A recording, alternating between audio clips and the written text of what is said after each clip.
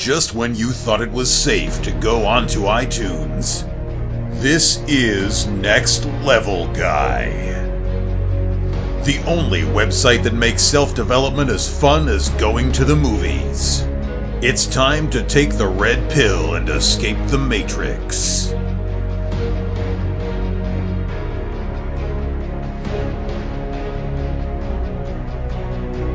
Hello and welcome to another episode of the Next Level Guy Show podcast with your host, Ian Dawson Mackay. Today's guest is Mark Smelly Bell. Mark Bell is the founder of Super Training Gym, Power Magazine, and the inventor of the Slingshot. He's also a pro powerlifter who has totaled 2,601 at 275 pounds. Mark's mission is to empower those who seek to improve their lives through fitness. He states that regardless of age, gender, or your weight, the only true trait that matters is heart and determination. His products are created to help you achieve your goals inside and outside of the gym. As he says, strength is never a weakness is never a strength. In this interview, we discuss his philosophy on life, intelligence, creativity, business advice, and how you can become the best version of yourself. I've been a big fan of Mark for many years now, and it was superb to have him on as a guest. We cover a lot of non-training topics in this one, and it'll blow you away as Mark is a very deep guy, very intelligent, very articulate, with a lot of advice gems that you can utilise to change your life right now. But before we get into that, a quick word about the affiliates. I've managed to build up some great deals and relationships with some awesome companies. This allows me to obtain special discount codes, deals, and listener exclusives not otherwise available. So please go to www.nextlevelguy.com/affiliates for further information. Currently, out of the affiliates, I'm loving things like the Tribe of Mentors book by Tim Ferriss, Ross Edgley's awesome new book, The World's Fittest Book. Ross is currently swimming around the UK. Yes, literally swimming around the UK, and his book is full of gems, and it's a must read for everybody who wants to get a better life. And on it are going from strength to strength with Alpha Brain and some of their new awesome supplements. So for more information on some of the free trials, special deals, and so on, go to www.nextlevelguy.com/affiliates. But I also have a new deal which may be perfect for you. If you go to improveyourbench.co.uk, which is the UK official distributor for Mark's products, I've been given a very special discount code. So it's available for the next 25 customers. You can get a 10% discount by using the discount code NEXTLEVEL10. Now that's spelt slightly different. So it's NEXTLVL10. That's all one word, and it's NEXTLVL10. And if you use that at the discount section on the checkout, by using this code, not only will you be getting a great deal yourself, but it will also help me get further deals and better offers. Mark offers the amazing Slingshot, knee sleeves, elbow cuffs, apparel, and so much more that can make you a better guy and a better lifter. I really hope you enjoy this one as much as I did interviewing Mark. Now to the interview with Mark. If you were to give your usual 30-second intro, what would you say? Who are you and why are you well known? I would say that people have identified me with lifting heavy weights, and I hope that the message that I'm getting across to people, which I try to deliver in some fashion almost every single day, is, I genuinely feel that I was put on this earth to make the world a better place to lift. And what I mean by that is my mission and my goal to help other people find and feel the way that I do about fitness and about strength training. It doesn't always have to be this barbaric thing where you turn on Satan worshiping music and blast it and all this stuff.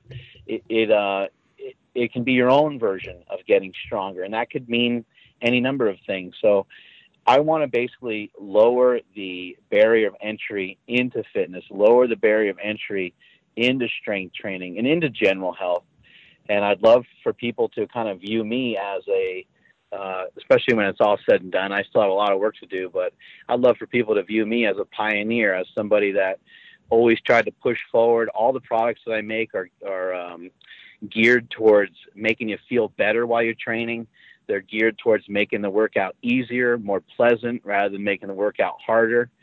And that's what I feel is ultimately going to be my legacy, especially in conjunction with a film that my brother and I are working on, that I'm producing on nutrition. And I think that'll really shake things up, and that'll really kind of cement my name in the broader picture of things, rather than me just being the guy that squatted 1,000 pounds and benched 800. No, I mean you're certainly going that way. When I tell people about the podcast, and I mention some other weightlifters who have interviewed, and it's a kind of maybe a bit of recognition, but everybody knows who you are. They've heard of the slingshot, they've heard of your knee sleeve, super training. Great. So you're certainly changing weightlifting from the common perceived beliefs that it's just for meatheads, and you're showing how fitness can be for everybody. You're really opening it up with your videos and things like that. But can you tell me a little bit about your upbringing? What did you want to be as a child? Was it always this kind of destiny for you, do you think? I've made some posts recently, and I think maybe, sometimes when I make posts, it can be a little frustrating because it takes a while. I'm not The Rock. I don't have the celebrity pull of some of these. I am popular on Instagram and stuff like that, but there's some people that are just on a whole nother level, and anything that they say, everybody just attaches to and gets excited. You hear The Rock say the word gratitude, and then 75 other people in that same day are using the word as well. And I don't have that kind of establishment quite yet. And so sometimes I don't think people understand exactly what it is that I'm doing. But I made a post the other day and it said, dream harder than you work. Now that doesn't mean that you don't work hard.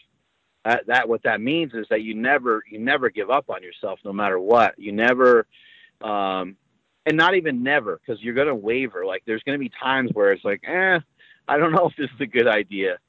But ultimately, in the long run, you don't give up on yourself to the point where you actually give up. There may be some self-doubt. Like, those things are very natural.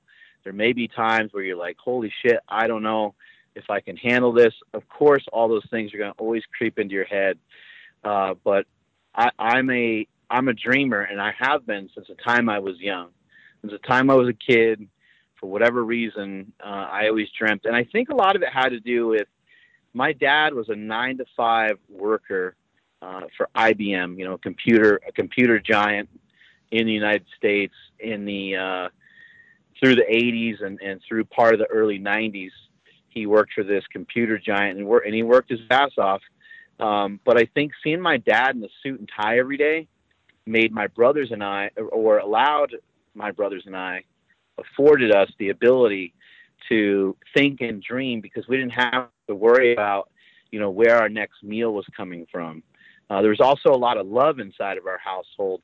And so it wasn't like my dad was coming home beating the crap out of my mom every day or anything like that, where I had to worry about all these other things off to the side, which that is the case for some people. So they're thinking, fuck, man, I just want to get out of the house. So I'm going to go be a mechanic, and I'm going to go, just get a job. I can get an apartment. I don't have to live under my parents' thumb anymore, and I can go do whatever I want.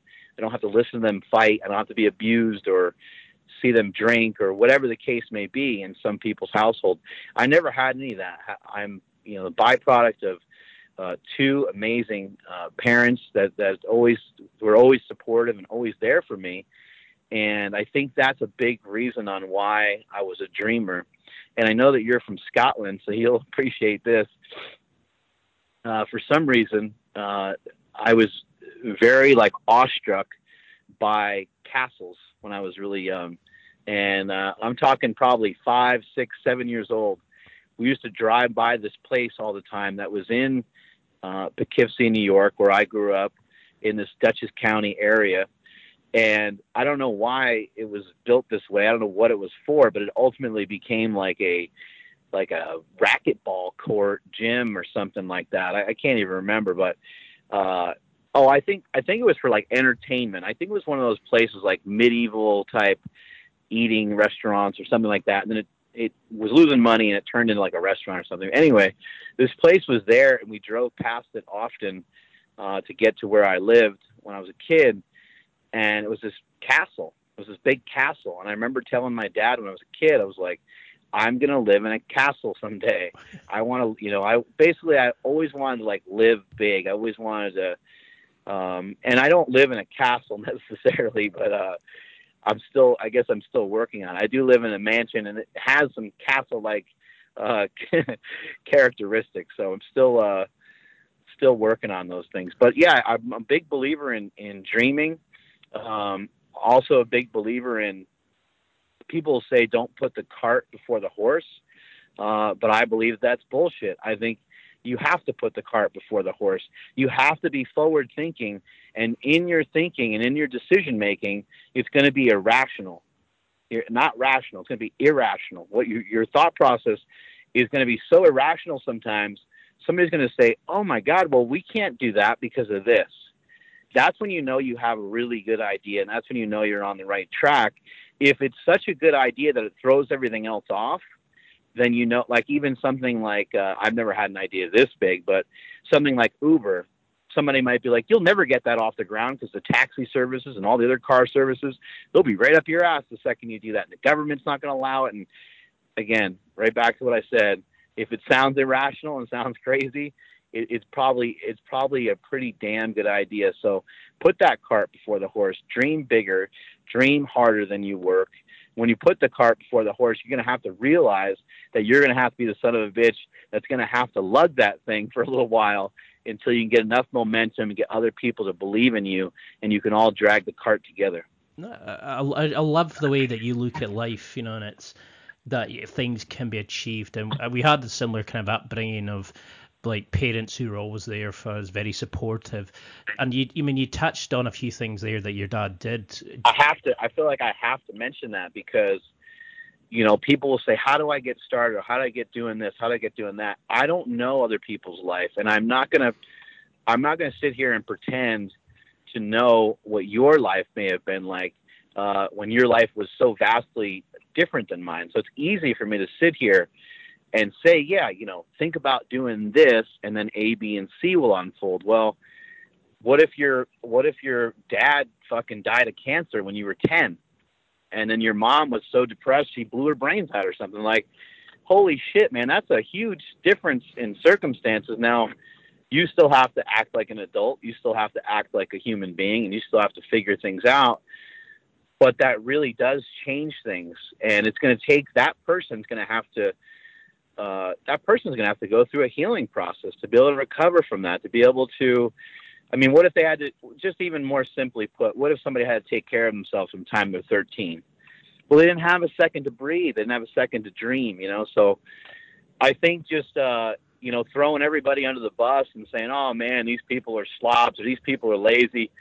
They all just want to be average. It's a cop-out, and it's not true. A lot of people do want to do better.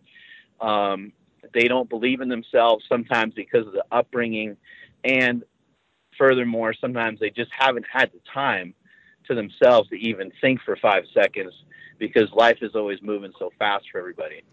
Yeah, and I think that's the main problem with guys nowadays is we listen to these kind of generic podcasts, the generic magazines that say this is how to change your life in 10 easy steps, and it depends where you're right. Starting from. It's like, here's a program that's going to change your life, and if you've not got to the same reason that the author has done, then it's pointless. We've all got different starting points. You mentioned you had an awakening that changed your life. Was that the similar kind of thing that is that what you realized, was that you can do these things, that everybody's different and it's just like taking personal responsibility? Or, can you go into a little bit about the awakening? Yeah. So, when it comes to an awakening, it doesn't have to be like a thing, it doesn't have to be, like this crazy tragic thing happened and then all of a sudden you're like enlightened, it can be done through some education, and it can be done through, what is known as personal development. If you Google that and YouTube that, just a side note, I don't really Google anything anymore because, the way that Google's trying to control, what you find. And not that YouTube doesn't, but I know that YouTube is owned by Google. But I have found better educational stuff, and for me personally, video is superior than just being able to read something. But I do a lot of searches through YouTube. And if you look up personal development through YouTube, you'll find some really great speakers. And I know some people will think, oh, great, motivational, Tony Robbins, personal development, right? But a lot of these things really can change your life, because I just don't think that we think enough about ourselves from the inside out. I think we maybe in our heads we're like, oh, if I listen to some music, like that'll get me hyped for the gym, right? Like, and you just have these things that you gravitate towards. If I have some caffeine, it's going to wake me up. If I do this, it's going to do that. But you're not really thinking like on a deeper level, such as something like meditation, right? Which somebody might think, oh, that's corny or weird.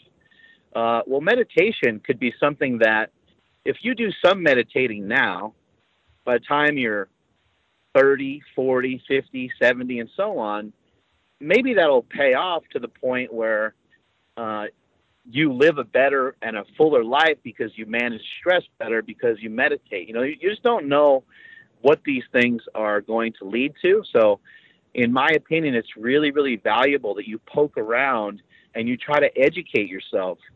When you look at the internet now and you look at something like Instagram, there's some really great things to it, and there's some really bad things to it.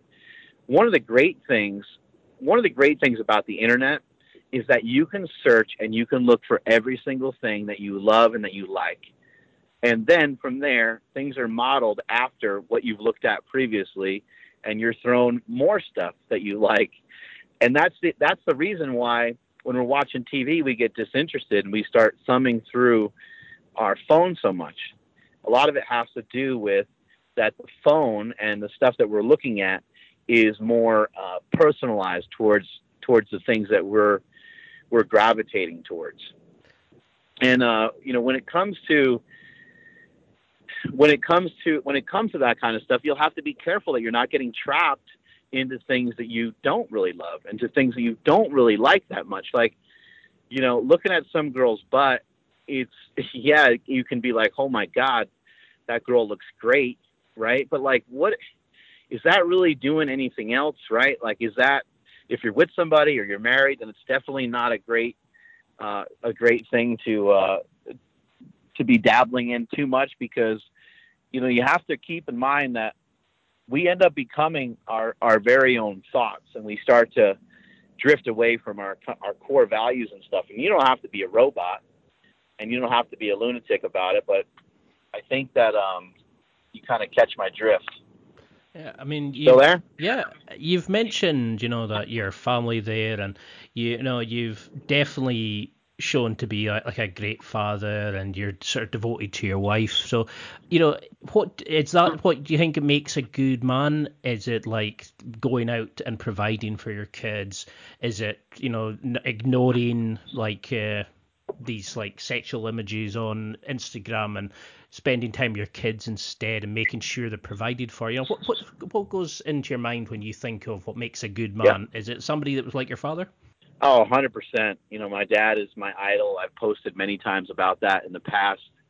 What makes a good man to me is somebody that's going to follow through with the agreements and the arrangements, maybe that they already have, or we all have this self-talk, and following through on your self-talk, I think, is critical. People have heard me in the past mention that cowards talk about things that they'll never do. And I am a big believer in that. And that I don't think there's a man on this planet that can withstand somebody calling them a coward. Right? Like, it's an embarrassing word, and it sounds so harsh, but I've been cowardly myself. I've done that before, right? I've broken values that I've had in the past. Like, we're all guilty. We all do it, but you want to try to follow through as much as you possibly can. And just to touch back upon the awakening thing, so I drifted away from it a little bit. An awakening for me, I had a few of them in my life. My brother passing away was a huge turning point and pivot point in my life, to realize and understand, have a better perspective on drug and alcohol abuse. He's somebody that had mental illness. He was bipolar. And I sometimes would try to apply rational thought to the way that he acted and the things that he did, and that was always a mistake. And it gave me a better understanding of what that situation looks like. It gave me an opportunity to kind of have an awakening in a way of me being able to talk to other people and say, because everybody knows somebody that's addicted to something, right? Pretty much. Yeah. And it gave me the opportunity to say, hey man, don't look down on these people. They have legitimate problems. You can't tell them to like just knock it off because their drug addiction or whatever they're involved in. It could be a much deeper thing than just the drugs or just the alcohol. But even if it's not a deeper thing, you still have to figure out, is there some way that you can help them? And so I always advise people to reach out and to try to, just let people know that you're there. And then in terms of like having an individual awakening, my brother passing, getting married, having children, like all these things just make you more aware and mindful. And that's really something I'd like for people to get out of some of the message that I have is like, you don't need to be a robot. You don't need to, never look at another woman again in your life. You don't need to not eat any carbs. You don't need to be this meticulous machine. However, just be mindful, be understanding of what it is that you're doing. When you're drinking, and you're trying to get a certain result from that drinking, do you need to have, 6 glasses of wine, or could you just have 2 or 3 and have a nice desired effect, get into a good zone, and then recover from that and feel great the next day too? So a lot of it's about recovery. A lot of it's about healing from each and everything that we do, whether it's working out or drinking or whatever it is that you like to do, even some of our guilty pleasures, just whether it's food or sex or whatever it is, just, make sure you have a handle on it. Make sure that you're spending more time being in control rather than out of control. And part of the awakening is also just being real with yourself, being a little bit logical, taking a step back. Do I drink too much coffee? Do I have too much pre-workout? Would it be wise for me to cut my pre-workout in half because I have 3 of them a day? Would it be wise for me to not drink so much Monster Energy drink? Would it be wise for me to cut back on the amount of pizza that I have, the amount of beer that I have? Or would it be wise for me to go on some 10-minute walks? Would it be wise for me to get better sleep? Just be more mindful so you can be healthier. And you can't kick ass in life if these other things don't start to get in order, because at some point, everyone will worry about their health. And at some point, one day when we're all on our deathbed, we'll be concerned about our health and our strength. We won't be strong enough to even lift ourselves up out of the damn bed. Yeah, I mean, you're very sort of reflective on where you are and how you got there and stuff. So how did you do that? Was it just something that slowly came into your mind, or did you write stuff out? Did you start looking at it, or, did you speak to a therapist? Or, how can somebody else that's going through these kind of issues, how can they start dealing it with themselves? Is it just a bit of reflection time and pull yourself out of everybody, spend more time with your family? What kind of things helped you during this time? I'd say it's a combination of a couple things. Where I would start, the number one spot that I would start, just because it's not convenient, would be I would start with trying to hang out with people that are above and or better than you. Like it's hard to like say that, right? It's hard to just say, oh, that person's above me, but everybody knows what I'm talking about. Right, the person now morally and value-wise and everything else. I mean, who knows what the person does behind closed doors? We're never going to know everything about everybody, right? But who are some people that you really admire that are in your circle? It could be somebody who's just extremely positive. They don't have to have a Range Rover or a mansion or anything like that. It could just be somebody where you're like, you know what? I cannot figure this guy out. He's so happy all the time. Try to get around that person more. Try to find a few more people that are like that and see if you can have some coffee with them. See if you can hang out with them for a day. See if you can invite them over your house to have some dinner. These people will be extremely pivotal in your success, because when you hang around success, you start to become that, and you start to see what they do on a daily basis. And sometimes it leaves you scratching your head. You're like, man, I'm nothing like this guy. But guess what will happen? When you hang around them enough, you will start to become more like them. You'll start to, the things that you admire in them, they'll just start to, they'll literally rub off on you, and you'll end up doing a lot of these things. Somebody that comes to mind for me is Stan Efferding, Kelly Starrett, Matt Vincent, Jesse Burdick, Ed Cohn. All these people have been really close friends that when I hang out with them, I'm like, wow, when they have a choice, when Jesse Burdick has a choice to go out and party when we were in Vegas for the Olympia, or just go and grab a steak dinner, he chooses the steak dinner, right? Mm-hmm. When Ed Cohn is faced with somebody asking him to go out to a party, or just wrapping it up and getting to bed early, he wraps it up early. You start to hang around these people. You hang around a Kelly Starrett, and you see the crazy amount of work ethic the guy has. He's got endless amounts of energy, and that'll rub off on you too. And you sit there and go, oh my God, like, how is this person able to handle so much stuff? Well, it's progressive. In powerlifting, we talk about progressive overload, and you want to start to progressively overload your life with things that you need to get done. You want to start to progressively overload over a period of time, work on trying to handle more stuff. You're not going to be able to handle more stuff just right out of the gate, out of nowhere. But over a period of time, you'll be able to. And so that would be number one place, is like hang out with friends that aren't pieces of shit. And then number two is spend time with yourself. That's critical. You have to spend some time with yourself. The way I do it is through music. I try to meditate, but I suck at it. So I've been working on that. What sort of music would you listen to? Just, something I've heard, I don't know where I heard it from, but it was actually very helpful, was try to listen to music that is that's old, that is nostalgic to you, rather than trying to search for new music, because that can be a headache in and of itself. Try to find something that you already know, that you love and appreciate, and that's a lot easier. So for me, I like Metallica a lot. I listen to a lot of Metallica. I like Johnny Cash a lot, but it's really just whatever you're into. It could be fast, it could be slow, doesn't really matter. But some of those things will help. And you can just, for this kind of stuff, you can just, turn the music on, and you can go for a good fast-paced walk, and you can think about your day, and you can think about different things that you would like to accomplish. And another part of this kind of self-reflection or personal development process is you're going to want to try to educate yourself. So if you just walk and listen to music, that's not going to be very educational.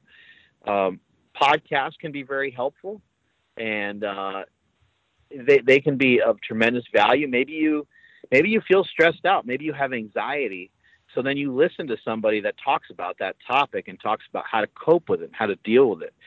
Another quick example would be, I like to go on YouTube, and I listen to all different kinds of speakers.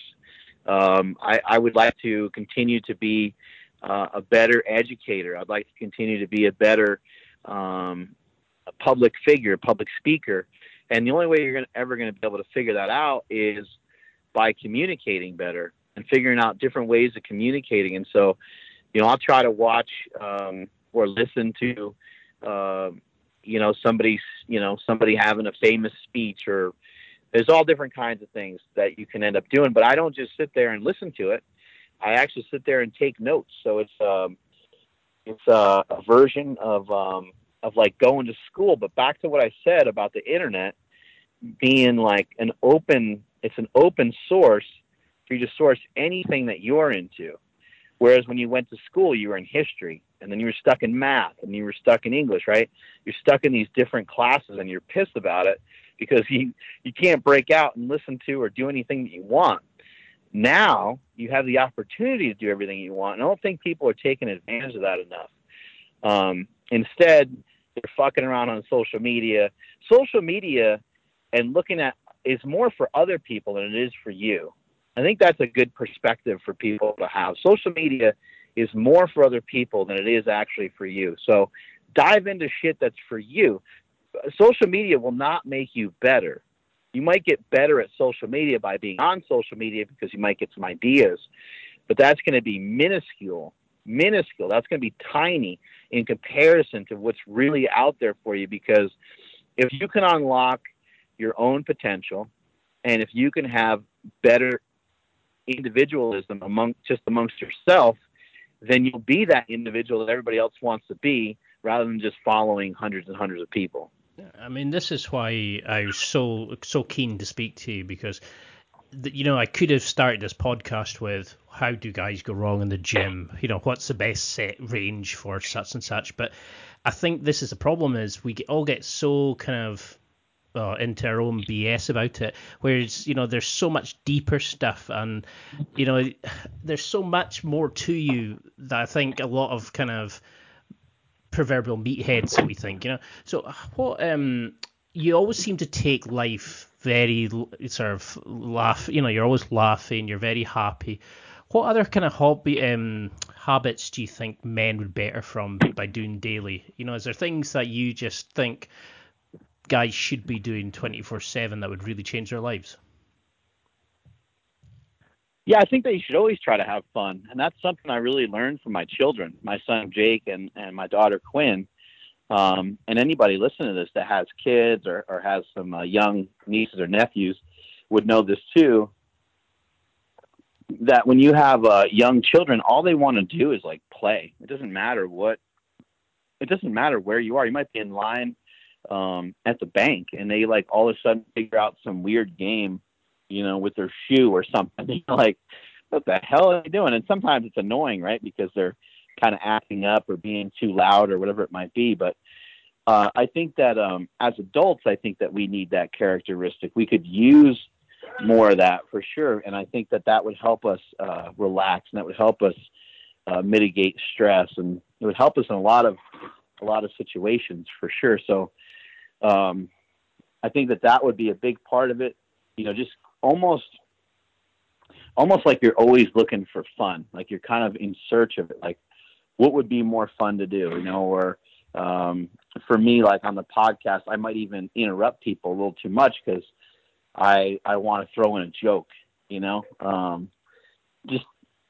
without being rude, don't bite your tongue, like throw in your joke, even if it's not that funny, say your piece. And I think that would help a lot of people. Also too, like, think about your, this has been big for me recently. Think about like your facial expressions. Like, you ever just look at somebody and like, man, that guy's pissed. And like, the guy's not doing anything. He's just like, I don't know, looking at his phone, or he's just standing in line at a coffee shop or something. He just looks mad. And be aware of your facial expressions, because again, our thoughts can start to it can make up parts of who and what we are. And I think you should always be a little bit mindful of that. Not that you have to lie to yourself, but if you're sitting there with this frowny face going on, that's probably, some indication of how you feel. You're probably like, I always say you can see when people are like wearing it, quote unquote, wearing it. You can see it. They're just wearing it on their face. They look tense. It's almost like being aware that you're clenching your fist real hard.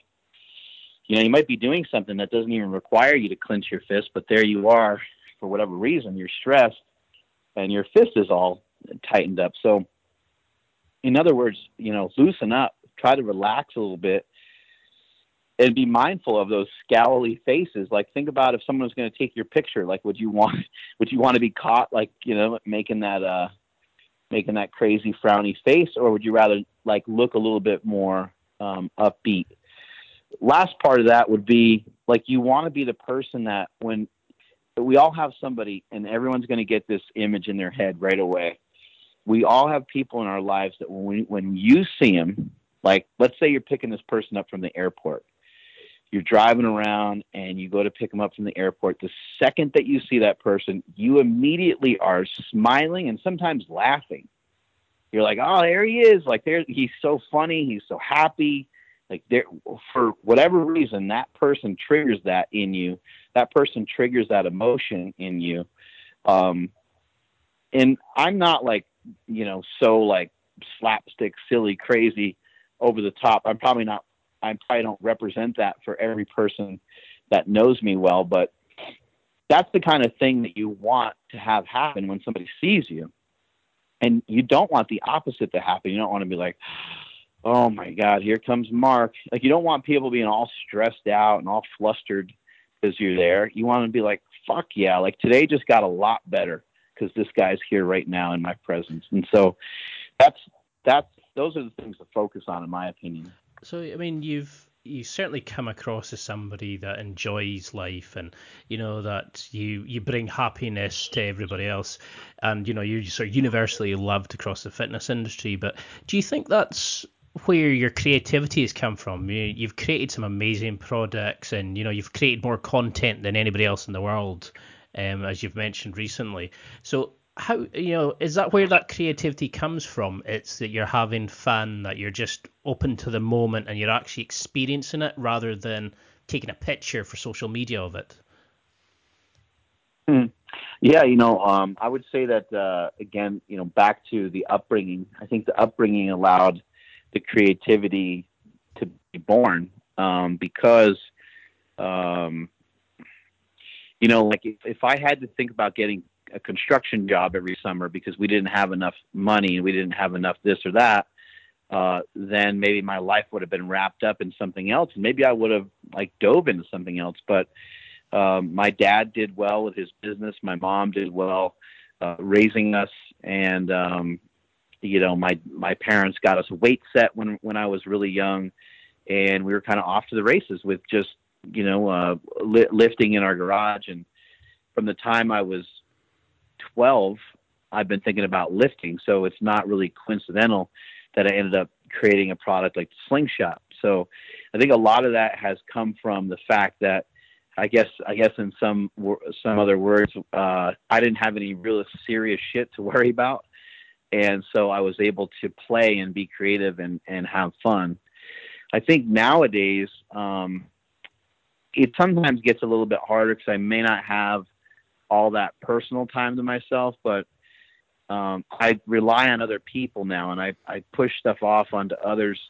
If, for example, tomorrow we have Jay Cutler coming in the gym, and I just kind of told some of my staff, I said, you guys think about, what you'd like to get out of having Jay Cutler here. Obviously, whenever we have a guest, we want them to feel welcome and we want them to get something out of it as well. But that pushes that creativity over to them. They might think of something real specific. And the thing to realize when you do start to do this kind of thing is, number one, if you're going to give something to somebody, you got to let them really run with it. And you also need to have two understandings of two outcomes. One is that they could fumble what you did. They could screw it up, right? But that shouldn't be where your mind is at. Your mind should actually be thinking about, I wonder how this is going to play out. I wonder what this is going to look like when I just give them the ball and I just let them run with it. I want to see what this is going to look like. Have the understanding that they can end up doing a better job than you.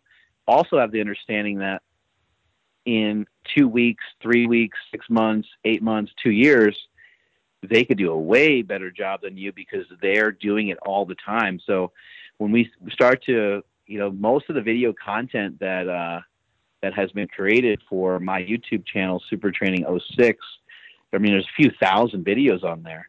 Almost every single thing that's ever been posted on there is either just flat out training footage or an idea that I had until recently. Over the last year, we've had Chris Griffin has taken over the YouTube channel, and him and some of the other guys that run the YouTube channel are 100% responsible for what you see now. So that's been a huge help for me. It pulls a lot of stress away from me. And then same thing with every single product that you see that's in the Slingshot line, from hip circles to knee sleeves. There's not one thing, even all the way through the apparel and everything. There's not really anything that you're going to find that wasn't created by me. Everything is created 100% by me. A lot of it was created for me initially, like the compression cuffs and Slingshots because I tore my pec. And then, but as we keep moving forward, in order for the company really to grow and expand, it can't always be that way. We're going to have to be more creative. We're going to have to figure out ways of kind of injecting more fun into the company. And also, on a more serious note, like more technology.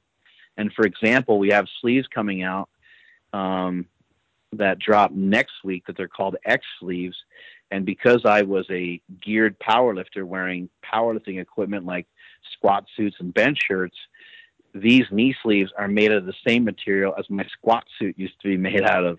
It's made out of denim, and these knee sleeves are just absolutely crazy. So all these things play into it all. And having a good team, anyone that's listening to this podcast trying to tap into some business advice, you want business advice, the greatest thing I can ever tell you is to have a good team.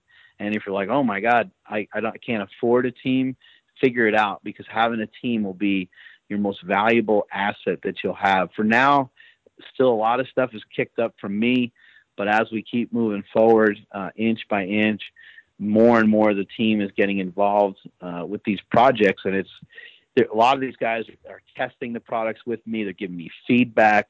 Hey, this is a great idea. Hey, this is a shit idea. Hey, what if we did this? Having a sounding board like that ends up being a big piece of the puzzle as well. Yeah, I mean, that's certainly something that I've noticed is the podcasts where I speak to people like Chad Wesley Smith, Pete Rubish, like Alice Little, these kind of people where we discuss concepts rather than just how many sets should I do this? Should I lift, should I be wearing a bench shirt when I do X? It really kind of opens it up, and they're a lot more helpful to people. And it's like you're mentioning, we're not kind of just focusing on the basics. We're kind of really thinking about things. So has your podcast helped you change the way you looked at fitness, life, and things like that? Is there anybody that you've had on that's really kind of blown you away or has made you change the way you look at life? The podcast has been amazing, and I think there's some confusion too from people. We had Mark Bell's Powercast, and that went on for years, and then we switched it over to Power Project. We used to have it used to be me, Silent Mike, and Jim McD, and just like with any band or anybody that's together, a lot of times there's some falling out, and there's some different things that go on. But with Silent Mike, it's just time for him to move on, and he wanted to get involved and start to do more of his own thing. And with Jim, it was kind of the same thing. Like, just everything just kind of ran its course. And the podcast, what we found out, the podcast was actually very stressful for him. It started to kind of be a little bit more of a negative thing for me too. I wasn't really enjoying it as much at the beginning. And as you mentioned before this podcast started, you said life's short.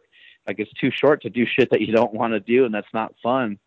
And I ultimately just said to Jim, hey, I appreciate everything you've done. It was great, but I don't think it makes sense for us to continue, because the only reason why we're really doing it right now feels like because we have advertising. Like, we have advertisements to fulfill. And I said, it just doesn't seem right anymore, and I'd rather just move on and start to do my own thing. So that's when the Power Project, that's how that came to be.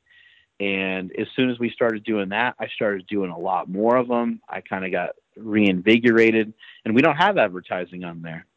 I could easily make six figures in advertising, maybe even more, by picking up some friends as sponsors and people I know. It would not be difficult at all, but I choose to not do that because I don't want to clog up the podcast. The podcast is to give you information. The podcast is to be informative and fun, infotainment, I like to call it, to teach people, to have people learn. Like if I'm going to be the people's coach, then I need many different ways of being able to communicate with you. And one of the things that, go ahead. Oh, sorry, I was thinking, and do you find just the basic questions nowadays when people say things like, how many sets should I do? What lifts, accessory lifts? Oh, yeah. Is that really, is it getting to the point where you're thinking, I've done a video on it, go watch that? You know, there's bigger concepts to understand as men. And yeah, it depends on who's on the show, you know. And it depends on, you know, if I've had them on before too. You get someone like Chad Wesley Smith on your show, and it can be a mistake to not ask him at least a little bit about programming, since that's his forte, you know, or squat technique, or, you know, how do I get past this sticking point? Like, he just has so much. Some of these guys have so much experience with, you know, somebody like Pete Rubish. You know, it makes sense to say, Pete, how the hell have you deadlifted 900 pounds? You're not that heavy of a guy. Like, what, you know, what's going on? Like, those are valid questions. But when you think about, in particular, and you think about Pete Rubish, what has made Pete Rubish popular? What has made Pete Rubish famous? It's not really the actual weight. It's the way that he lifted. You know, it's not the weight that he lifted. It's the way that he did it. And that's what people got behind. People saw a kid lifting in his basement. I remember the one video where there's like some sort of storm going on outside, and the lights in the basement keep flickering as he's like lifting.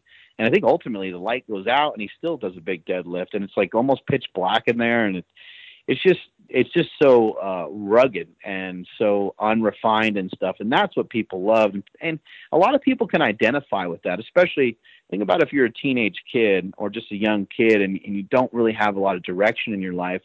Maybe you don't even really love lifting that much, but watching that person express themselves in that way could give you a lot of confidence, could uplift you a lot. And so I think, you know, when it comes down to some of these specific questions, it really just depends on which, you know, who you have on your show, and kind of where they are in their life too. Because sometimes younger guys, they won't have much reflection, and sometimes they won't have anything to say. Sometimes they're literally only a 900-pound deadlifter. That's all they got. That's all they know. They haven't maybe been married. They haven't had kids. They haven't traveled. There's just not enough life experience for certain things to be kicked up to where they would even feel all that comfortable talking about. Like, even for example, if you ask somebody, said, "What do you think of our current president?" They might be like, "I don't know," because they might not even they just might not even think about it, just because they're young and that they don't think much about it. Or I've asked people on the show before if they believe in God, and they're like, "I'm not sure." Like, that just kind of shows you that they probably haven't really just sat down and thought about it, because that's a lot of younger people. They care about today and what's going to happen within the next 3 minutes. Yeah, and see, that's the problem nowadays, is we're all concerned about likes and, you know, the followers and stuff like that. We've forgotten how to actually enjoy life. You know, there's that picture of the concert, and there's like 100 people in the shot, and they're all got their phones out except for one little old lady who's just sitting there enjoying the concert, while everybody else is recording the moment rather than actually experiencing the moment. And do you think that's, I mean, is that what helped you experience life, was lifting heavy weights and feeling part of the moment and feeling the weight on your back? Or is that is that the kind of thing that goes through your mind when you lift?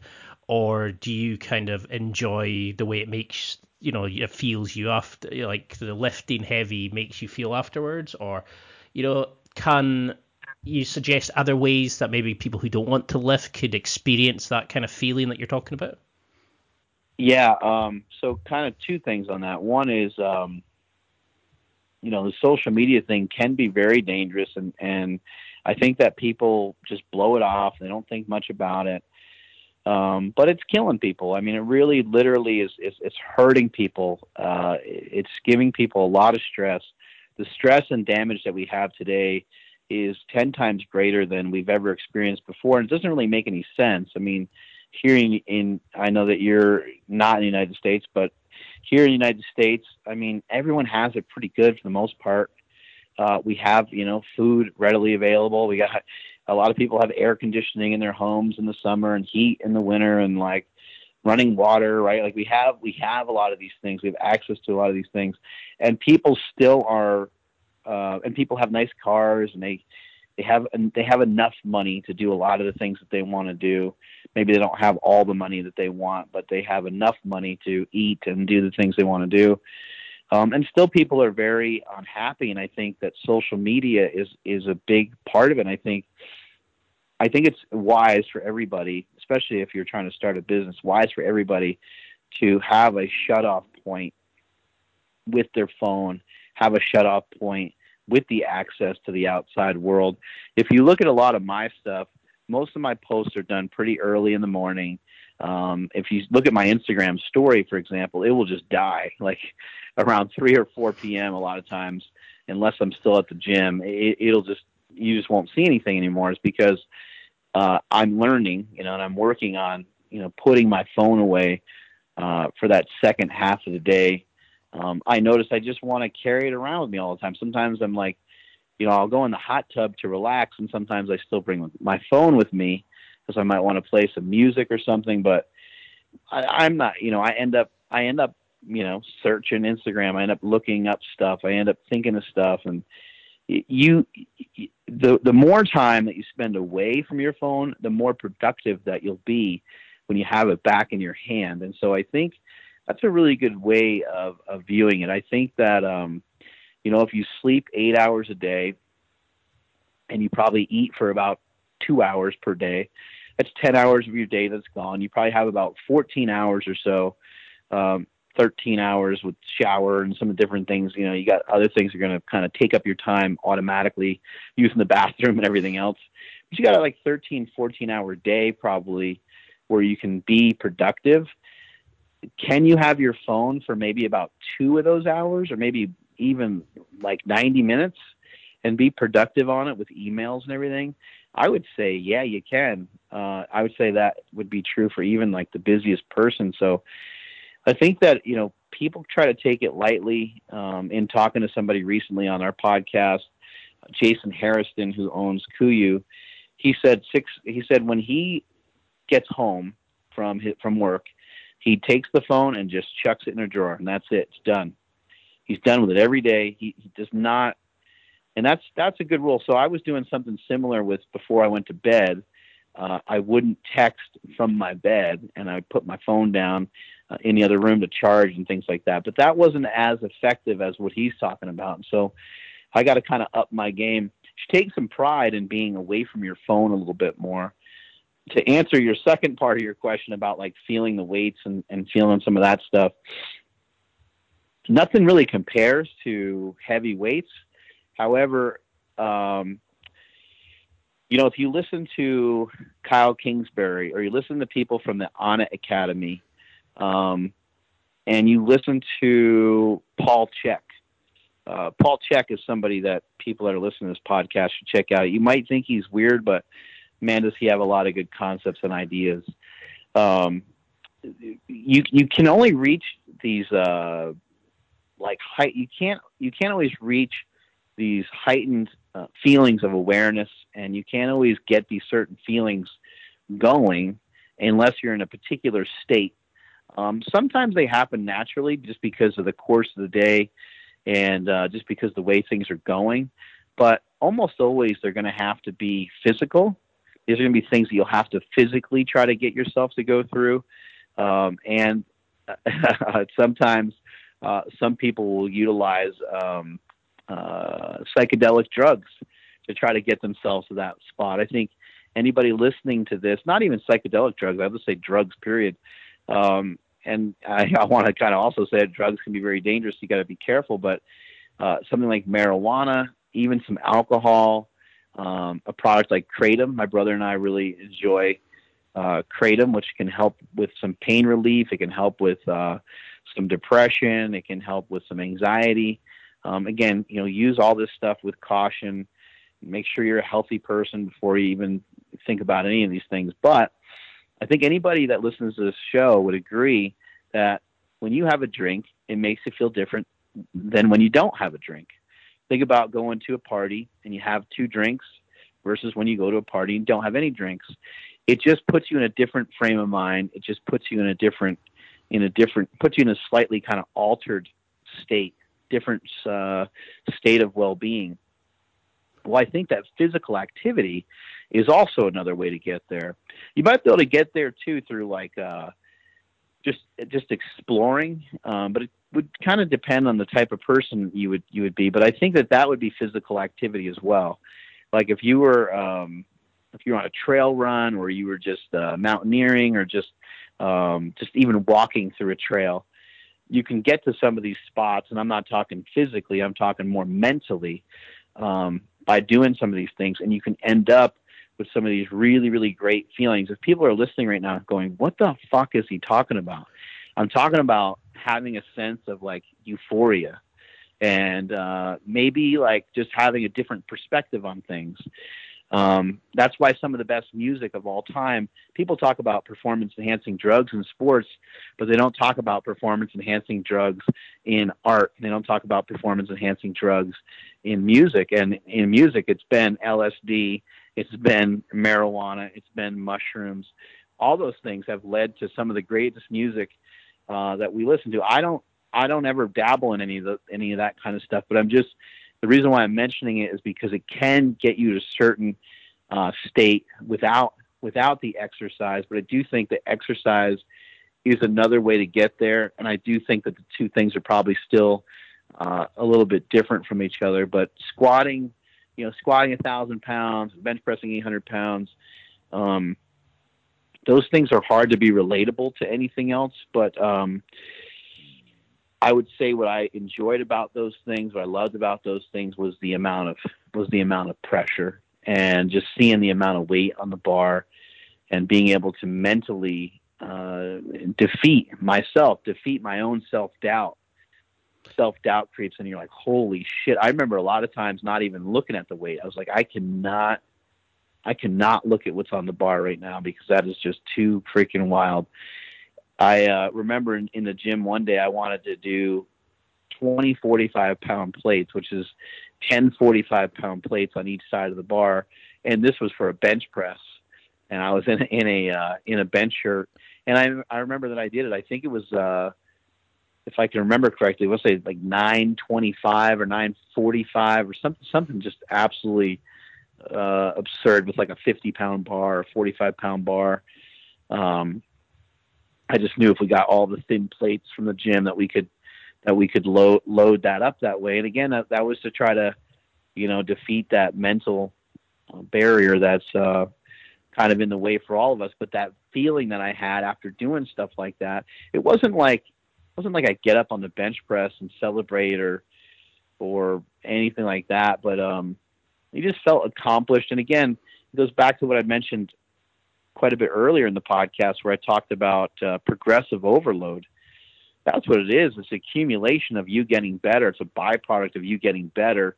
And the cool thing about getting better all the time, when maybe others aren't as focused in on that, is that you get to lap everybody else. You get to not only just like pass them up, but you get to like, be like, hey man, this is my 3rd or 4th time around the track and you only went around twice.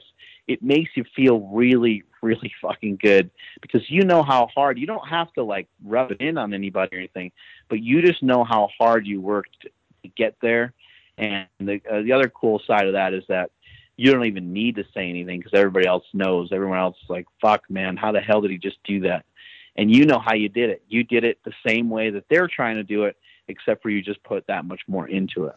I mean, that's the good thing about this, is I know that if the money wasn't there, if the fame wasn't there, you would still be doing the same thing over and over. You'd still be speaking to the people the same way. You'd still be talking to people, you still have that personality. and you can kind of notice it with different people. Like some of my most well-received podcasts have been where people have talked concepts or ideas, and they've maybe not talked like, oh, you should have asked about X, you should have asked about Y, but just having them sit and talk about something, people have come back and gone, oh, I finally understood that. That makes sense. That helped me change something else in their life. And I think this is the problem is we all want to accumulate information rather than looking at the, what's really going on. And I think this is the thing, is you're opening up a lot of guys who maybe they just want to grant a few pounds out. You're making them actually think about things. So I think that's probably why you're known as a people's coach. So, how do you deal with this kind of, like, how do you deal with working with your brother? How do you deal with working with like your team and that? How, isn't lifting more of a individual sport? How do you transition from being a boss to a coach to a competitor? Yeah, it's been a great transition. I really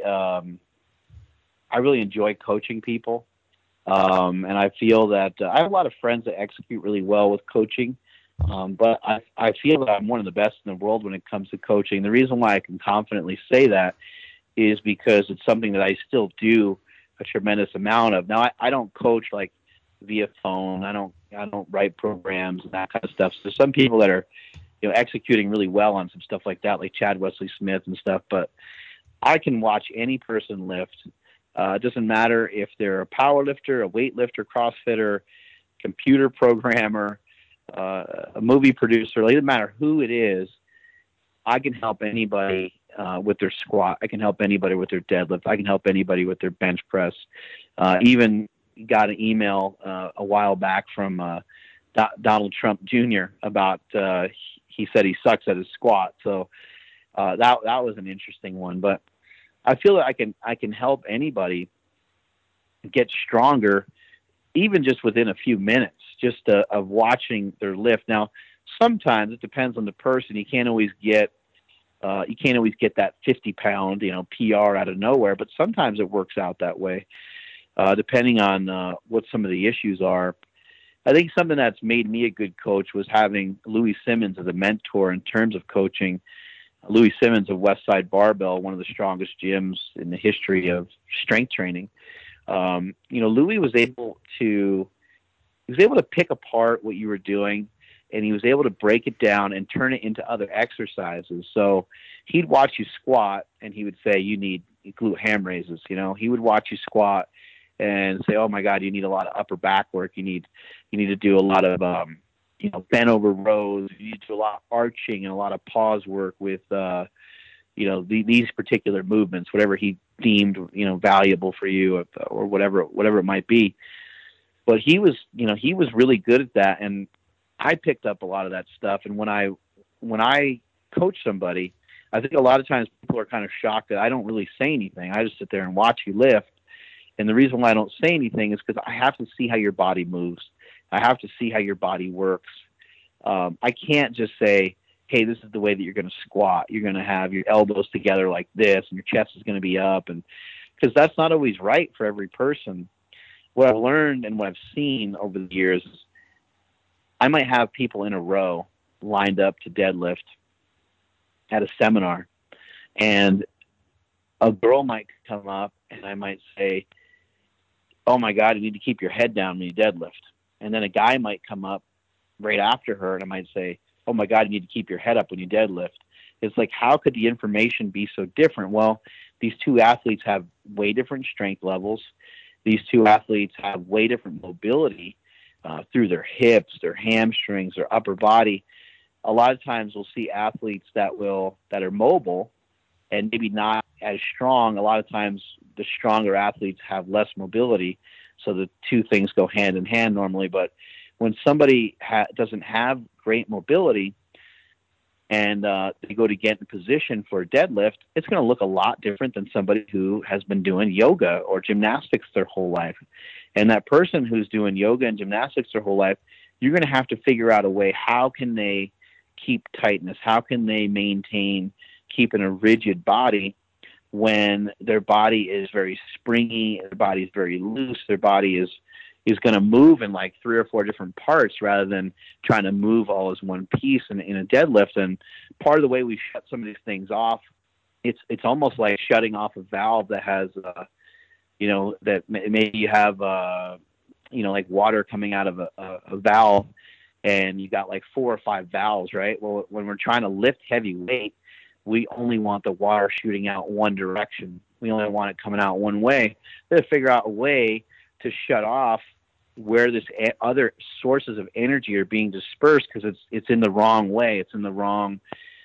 It's a waste of energy. So a movement that is not necessary to what it is they're doing. So, for example, in a deadlift, we'll see, maybe somebody's ass will shoot up first, then they round over, then they're trying to figure out how to pull the weight from there, then their head comes way up, and they just have tons and tons of dysfunction going on.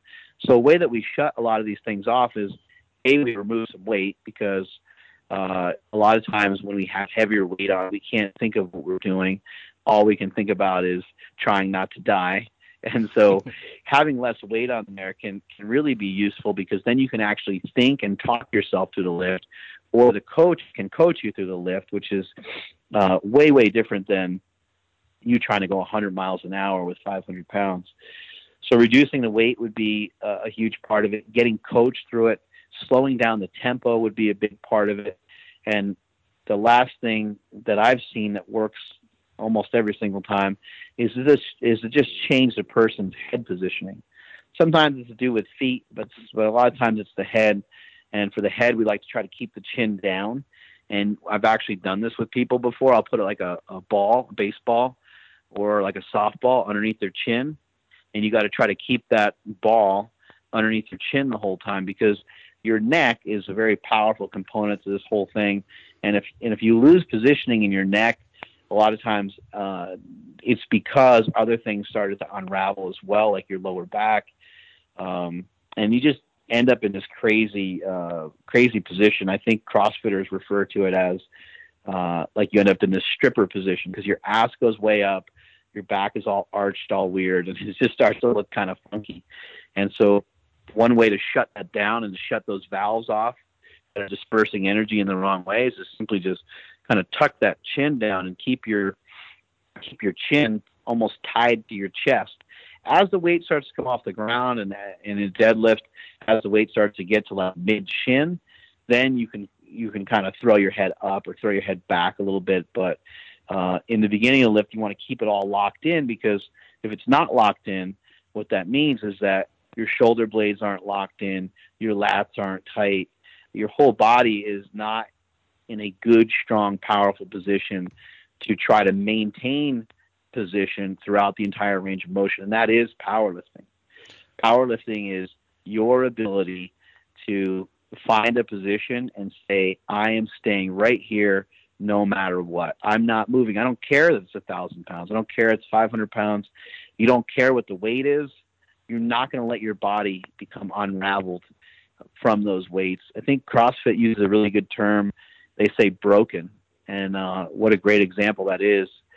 Yeah, someone ends up looking broken when they try a 500-pound deadlift, and they're not prepared for it. So you want your lifts to be unbroken. You want your lifts to be crisp, and you want them to be clean. And so transitioning into some of the coaching stuff, you can see, how much of a tangent I went off on that, because it is something I love to do. And I wish in a lot of ways I had even more time for it, because I really love that one-on-one, just showing somebody how to do something and watching their eyes just light up, and they're like, holy shit, okay, cool. So that's a lot of fun. And I think that's definitely a great way to look at life, because, we do have too many open faucets when we're working out, or when we're trying to focus on a college paper or a relationship, and we need to look at where, the water's draining from, and just be in that moment. And it's a great way of looking at it. I mean, can you deal with like somebody and say their head's not in it because they're thinking about X? Do you speak to them about outside life? How should a coach approach something like a problem athlete? Is there a way we can shut off the ego and just, be in the moment?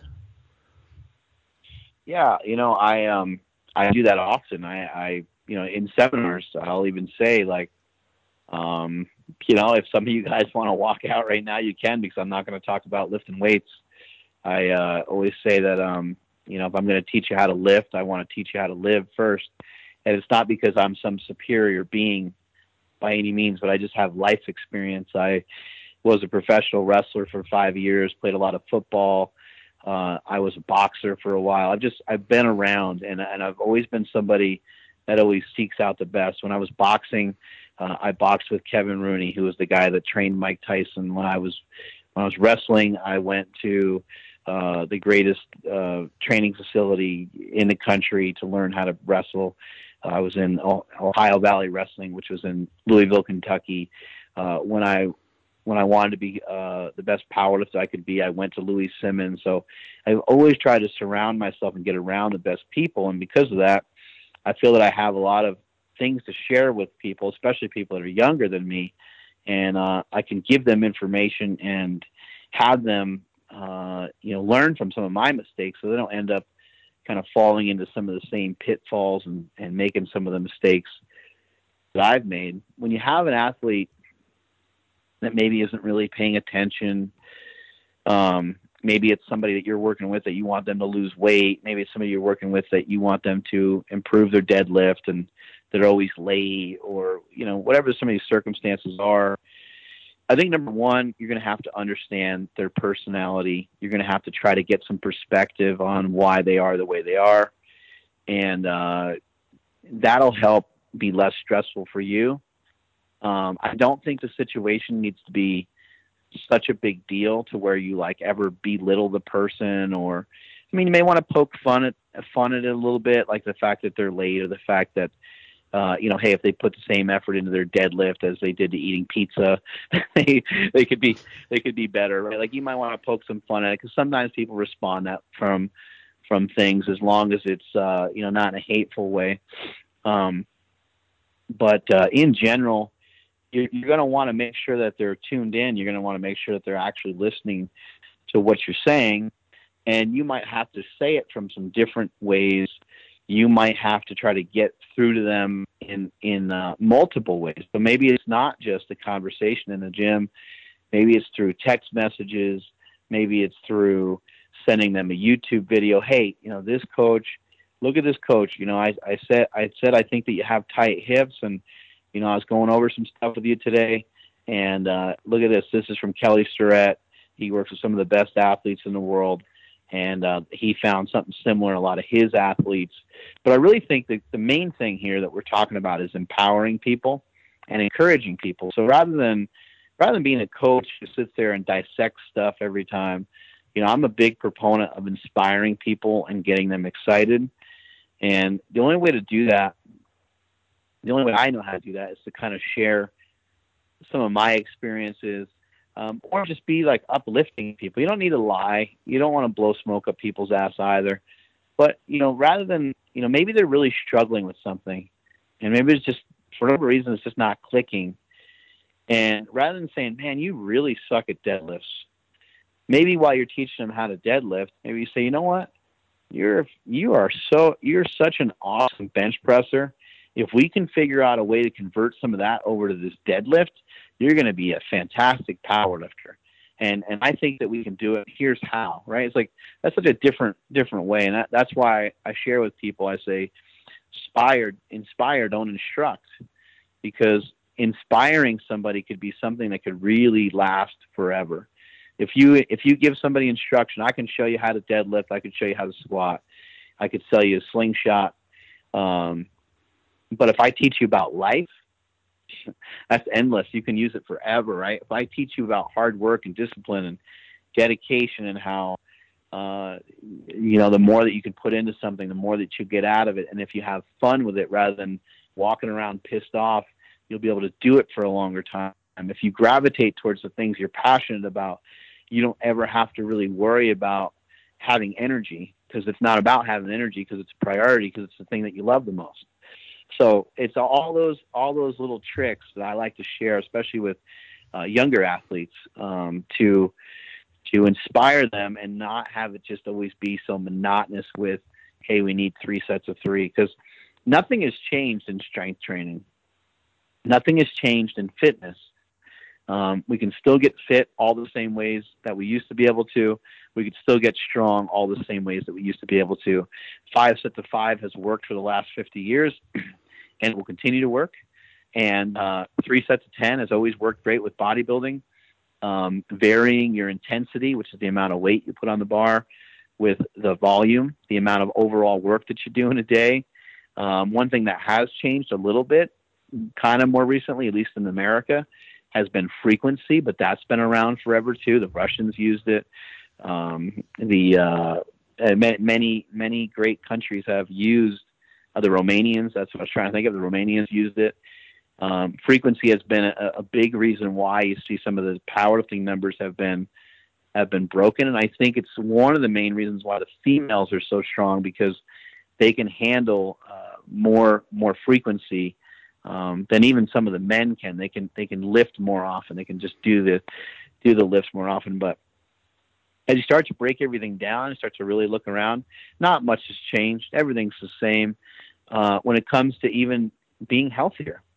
I know there's like the ketogenic diet. I'm a promoter of the ketogenic diet, but like the keto diet's not new. It's been around since like the 30s, and it's lost favor and it's come back. And Dr. Atkins revitalized it in like the mid to late 60s, and it comes and it goes, and we end up back in the same spot that we always end up in, which is the answer lies in the middle. And when it comes to eating and when it comes to overall health, you should be making sure that you're drinking enough water. That's up to you to decide.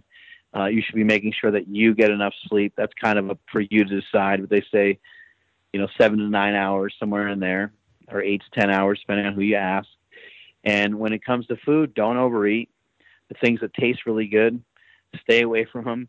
Sugar, flour, overprocessed foods are not great for you. So you can eat them, but not in abundance.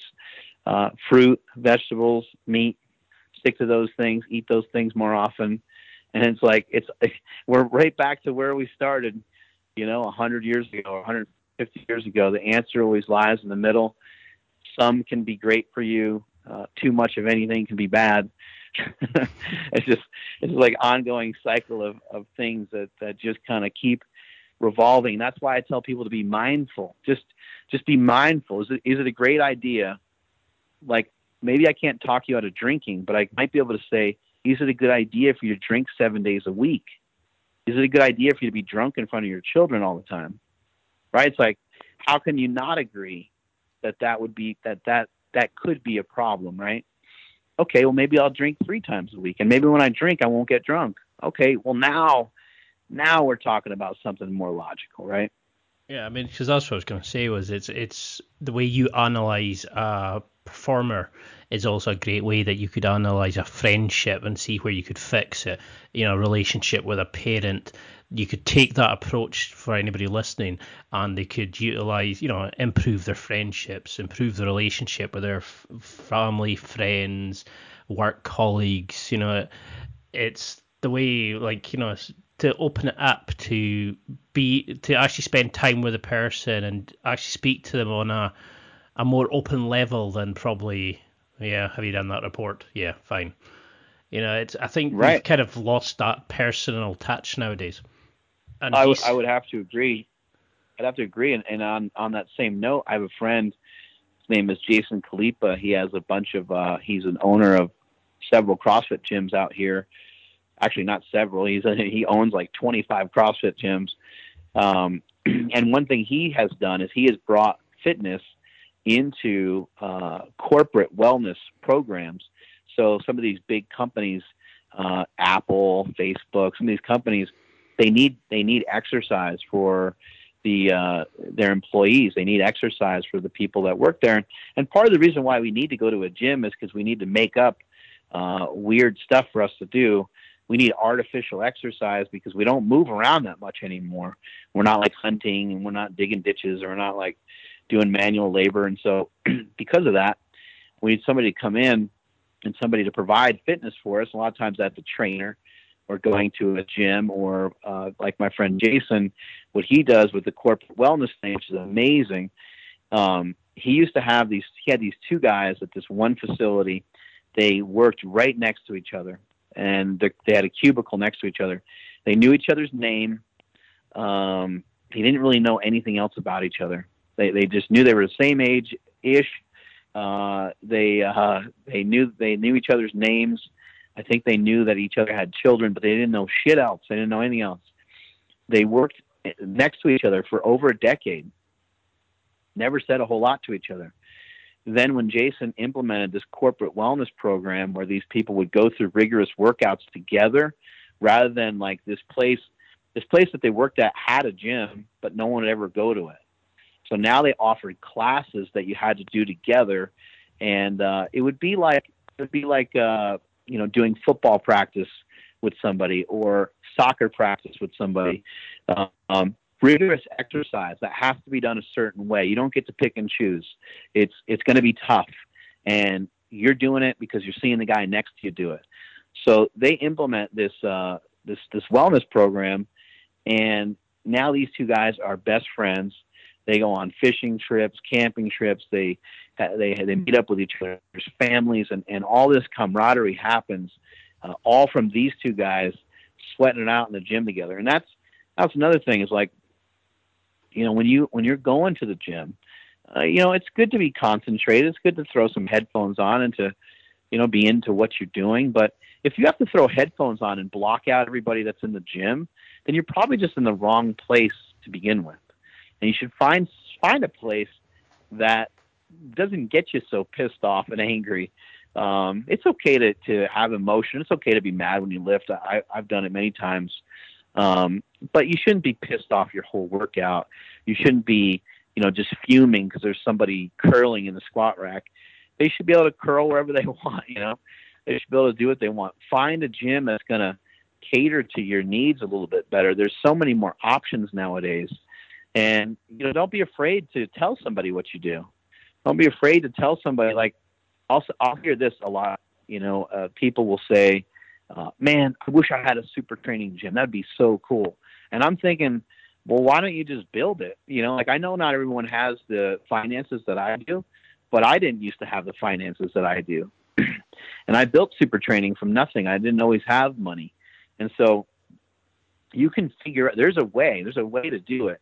And if I'm in the gym and I'm lifting next to you and I got my headphones blaring, you got your headphones blaring, and you're super pissed off and you're doing rack deadlifts and I'm super pissed off and I'm bench pressing, probably never say two words to each other. But how different would it be if when I came to the gym, I had a different attitude. I didn't have headphones on. I saw that you were doing rack deadlifts and I went over to you and said, holy shit, man, do you do some powerlifting? And you'd be like, fuck yeah, I do some powerlifting. I'd be like, hey, well, it'd be great if you could give me some lift offs. I'm over here benching and we could trade information, and who knows, you don't really know. But if you don't talk about it, other people can't read your mind. And just because you're wearing a pair of Chuck Taylors and your socks are up high and you have a slingshot wardrobe, not everybody's going to know that you're a power lifter. So you should communicate with people and you should talk to people, because that person that you say something to, that might be somebody that says, hey, it would be sick if we had a powerlifting gym around here. And what if you were the person to say, hey, man, maybe we should build one. Maybe we should think about it. Maybe we should have just some weights in the storage unit and figure it out from there and charge people $60 a month so we can just keep the lights on. I don't know. You figure out just whatever way you have to. That's the way super training started. And I think if people are just, that goes along with being mindful. Keep your fucking eyes open. Keep looking around, be in search, like what's going on, what's happening. And it all goes back to the whole thing of just kind of this realization. Are you on your phone too much? Are you taking too many selfies? Are you snapping too many pictures? Would it help you to do less? The simple question of how does it help? How does it hurt is something that I often go to all the time. How is this helping me, and how does this hurt me? Those are things that you want to. Eating this donut, how does it help? How does it hurt? Well, maybe it helps because you lost 30 pounds and you're at the end of your rope with your diet. You don't want to diet anymore and you feel like having a donut. Well, maybe that is helpful. But if you're only 3 days in, how does it hurt? Well, it's going to throw you out of rhythm and you're not going to ever do the shit that you've been talking about forever. So those are some of the, some of the ways I like to kind of live my day to day. And is that I'm very constant of your time, but is that what you would advise people listening to this to take from it? Would that be the message, to be more personal, to take 10-minute walks, to be in the moment, to speak to people? Is that the kind of things that they should be taking from this and utilizing in their life more, do you think? I think it's from, I'm going to screw up how this is actually said, but I think it's a quote from Gandhi, and people can look it up when we hop off of here. But something to the effect of, it's when we lose ourselves in working and helping other people is when we really find ourselves. And I think that's a really outstanding quote. And I think you should put other people not before your needs, because you have to take care of yourself before you can really help other people. But I think that in general, we're not too short or too shy of thinking of ourselves, right? Like, I think most people are a little bit selfish just by design. And so I think that you should make other people a priority. Even just thinking of holding a door for somebody. You're going into a coffee shop and, the door's open, and grab the door for somebody. Somebody's walking into the gym, or somebody's carrying too many things. Can I help? Just little things like that. Or just when you have a niece or a nephew or a friend's kid or your own children asking you a question, maybe it makes sense to just chuck your phone across the room and put it down for a second and try to attend to their needs, because it's when you put your focus in on them that you're going to get the best results that you'll ever have had on yourself. And that could be in just helping people. You look at some of the people on Instagram that are successful. A lot of times they're just offering their help. And I hope that a lot of times, maybe sometimes I come off as like a martyr or something like that, but sometimes I'll take a harsh stance just to try to create a certain image, right? But for the most part, that's all I'm really ever trying to do, is just trying to help people. So I might recommend a particular diet. I might recommend that you eat certain foods, but I'm not ever saying that you have to. I'm saying that if you've ever had trouble before with your diet, this might be a really good option for you.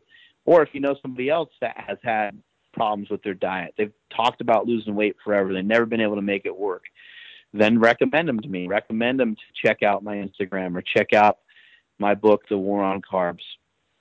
These are all those things that are, things that I'll just put this information out there in front of people. And so the main thing I'd want for people to get from this whole entire spiel is just to be mindful, be paying attention. In helping other people, you can slingshot, you can advance yourself forward so much. So that I feel amazing when I'm able to help people. The other thing is too, last thing is, you can't go diving into helping people too.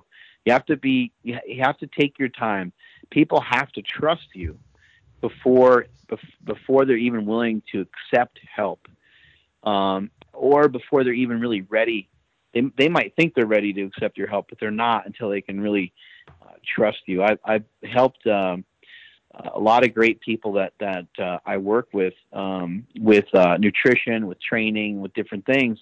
And I noticed, I was like, it wasn't until about 4, 5, 6 months went by until we really started to notice progress. And I started to analyze why that happened. And I was like, I know why.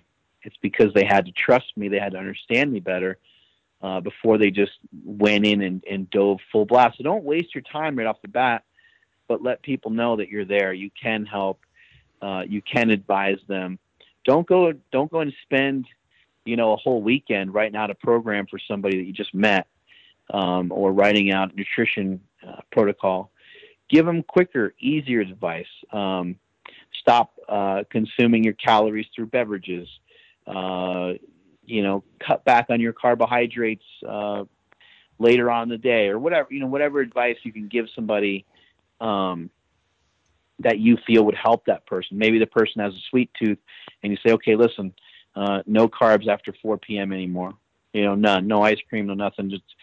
Just eat what you want, but get used to those foods and try not to eat junk and try not to have sugar. Just quicker, easier advice rather than spending so much time investing in others. That way you can spread out your knowledge more and you can get to know more people. Yeah, I mean, this is one of the reasons I wanted to. I mean, I look to you as a sort of role model. You've got the kind of life, the business, the podcast that I would love, but there's this side of you that I don't think enough people get to see. Because we see you as a lifter, but that you have this great outlook on life, and you've mentioned so many great things here that I think so many people need to listen to. I mean, I've still got pages and pages of questions about the book and the war on carbs and all that kind of stuff, and I think we've just barely touched the surface. But I have to say that I think you've changed a lot of people's opinions on power lifters and yourself, because some people will only know you from the lifting. I mean, so how can people find out more about you and get the book and, keep in touch and maybe come down to Super Training and, that sort of thing? Yeah. So to go to Super Training Gym, all you need to do is contact us on our Instagram. Just slide into our DM. It's Super Training Gym on Instagram, and just let us know when you want to come check it out for a visit. If you're local, if you're somebody that's in this West Sacramento area, the gym is open and free to you to come Saturday and Sunday, anytime between 9 o'clock and 1 o'clock. It's still advised that you just send us a message and just let us know that you're going to come check it out. But anybody who's out of town, if somebody's going to fly, from Scotland or something like that to Super Training, please let us know so we could try to make sure that enough of us are there to accommodate you coming in for a visit. And then people can find me at Mark Smelly Bell on Instagram and on Twitter. And also, obviously check out markbellslingshot.com. We have our slingshot products, hip circles, knee sleeves. All the things are there to support you during your workouts. Anybody that's got tennis elbow or tendonitis in the knee or elbow, you're going to want to check out our products because they can really help. They can help you get through, train through and around injuries. I've dealt with many, in my lifetime. That's why I invented the slingshot. I tore my pec.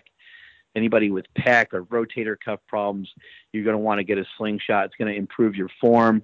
It's going to allow you to overload. You'll be able to handle more weight for more reps, more sets, which equals more overall volume in your training. You'll be able to handle more weight even when you take the slingshot off.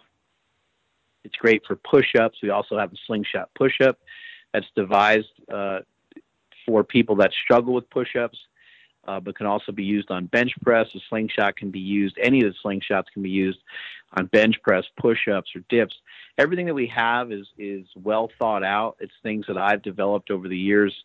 All of our wrist wraps can be applied not only to your wrist, but you can put them on your forearm, your elbow, your knee. It's because they're specifically designed with Velcro that allows you to cinch it down on any body part that hurts. So everything that we've done has been with the lifter in mind, because I was a lifter and I handled a lot of weight in my lifetime, and I know what it's like. I know how pissed off and angry it can make you when you have these bumps and bruises in your training, and nothing can sidetrack you faster than having a stupid shoulder problem or knee pain when you're trying to do your squats. Lastly, we have tons of apparel on the website too for those that want to support.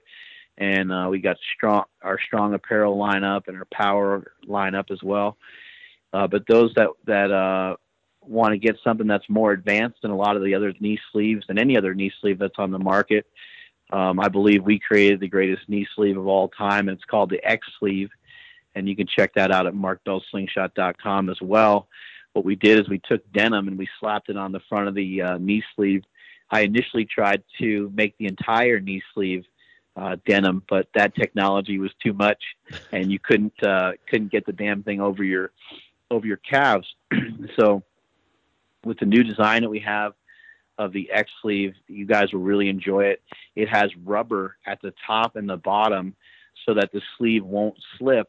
What that also does is while you're squatting, typically a knee sleeve will kind of pull apart in some way because you'll have some stretch and some flexibility in some way, but this one doesn't. And so it ends up having quite a bit of stopping power. They do fit tighter, so it's something that people should be aware of when they purchase them. They fit tighter than the strong sleeves, but this is the next evolution in knee sleeves that I'm really excited for the people that are listening to this show to try them out. I mean, I've been looking forward to this interview for weeks, like since we arranged it, and I think we barely touched the surface. I've probably got about another 4 hours worth of questions to ask you, but yeah, well, let's do it again sometime. Yeah, I mean, it's been an absolute pleasure. I mean, I think what you're doing is changing the way things are. You're an inspiration to so many people. So the floor is open to you. Is there anything you'd like to promote? I mean, I could go on and on for hours more, but I know that you're a busy man. So is there anything else you'd like to mention? Any conferences coming up? Anything that you'd like people to check out? No, just to follow along, and then they'll be aware of everything that's going on, everything we're doing. I know that I mentioned to you earlier that we are looking into another trip to Europe. I think we have like Italy on our list of spots to go, but I'll let everybody know, where we end up. We've been talking about Scotland and some other spots, so I'll make everybody aware of where we're going. I do know that in July I'm going to be in Los Angeles, and I think I'm going to actually be in Malibu for the entire month of July. And I think while I'm there, I might do a seminar or two. I know for sure I'm doing one at Barbell Brigade, and I'm actually doing one with my brother, which is really cool because he and I have never partnered up before to do a seminar. So that'll be really cool. I just don't have the exact date, but I know it's like the first weekend or so in July. Do you think this interview was anything like you were expecting, or what kind of attracted you to take on this interview request? Yeah, I think the interview was great. You had different questions for me, and I get a lot of questions. When I go to like a trade show, people will come up to me and they'll be like, they'll kind of sigh. They'll go, okay, I got a question for you. Like, I got a problem. And I'll be like, oh my God, what is it? And they'll say, my close grip bench press is way off. It's not as much as my regular bench. And I'll just, I can't help but laugh because I'm like, man, you just waited an hour and a half to talk to me. And this is the question, this question is probably it's going to probably work itself out. B, a lot of times people don't even remember what I say because they're super excited to meet me. And C, they could have got help from a local trainer or coach or Googled or YouTubed something and kind of gotten a similar result or answer, right?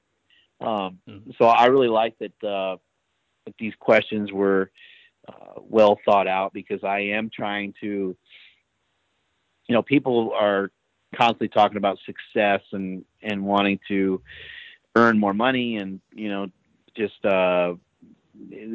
trying to do so many things at once, and I feel that I'm a good person to be able to speak about a lot of that since I was that way, and now I'm working on trying to have a little bit more singular focus, and I think I can help a lot of people. So I think the podcast was really helpful and useful towards a lot of that, and I'm actually excited to be able to direct people to this because I don't get an opportunity to talk this way enough. And even though I have my own podcast, I'm a lot of times featuring and putting the spotlight on other guests. So I don't always have a chance to, and these things don't come out unless people ask. So I appreciate it. That's it for another week.